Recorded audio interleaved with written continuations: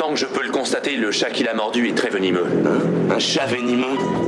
Mais comment c'est possible? J'ai trouvé un morceau de chemise taché de sang ce matin. Rachel et moi avons vérifié tout ça. Il était mutant, je n'avais jamais rien fait semblable. Peut-être que ce chat a la rage? Ah non, j'ai vu la rage et ça n'a rien à voir. Ça c'est une mutation.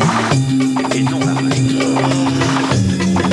Ce chat semble à laboratoire. Y a-t-il un rapport? Mais de quoi vous parlez? Des infogrammes. Suzanne a sûrement raison. Il y a tellement d'expérimentations d'animaux en laboratoire.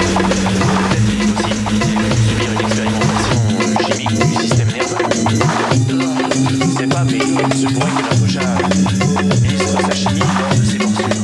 Alors si on lui a administré une sorte de stéroïde métabolique, ça pourrait expliquer la puissance de ses morsures.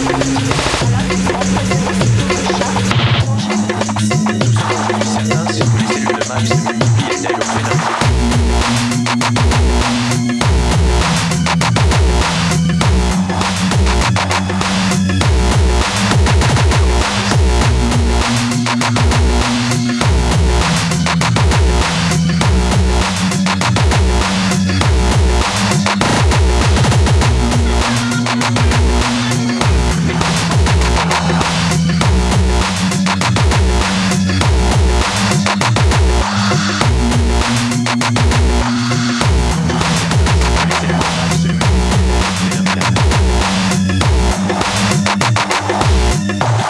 De Max.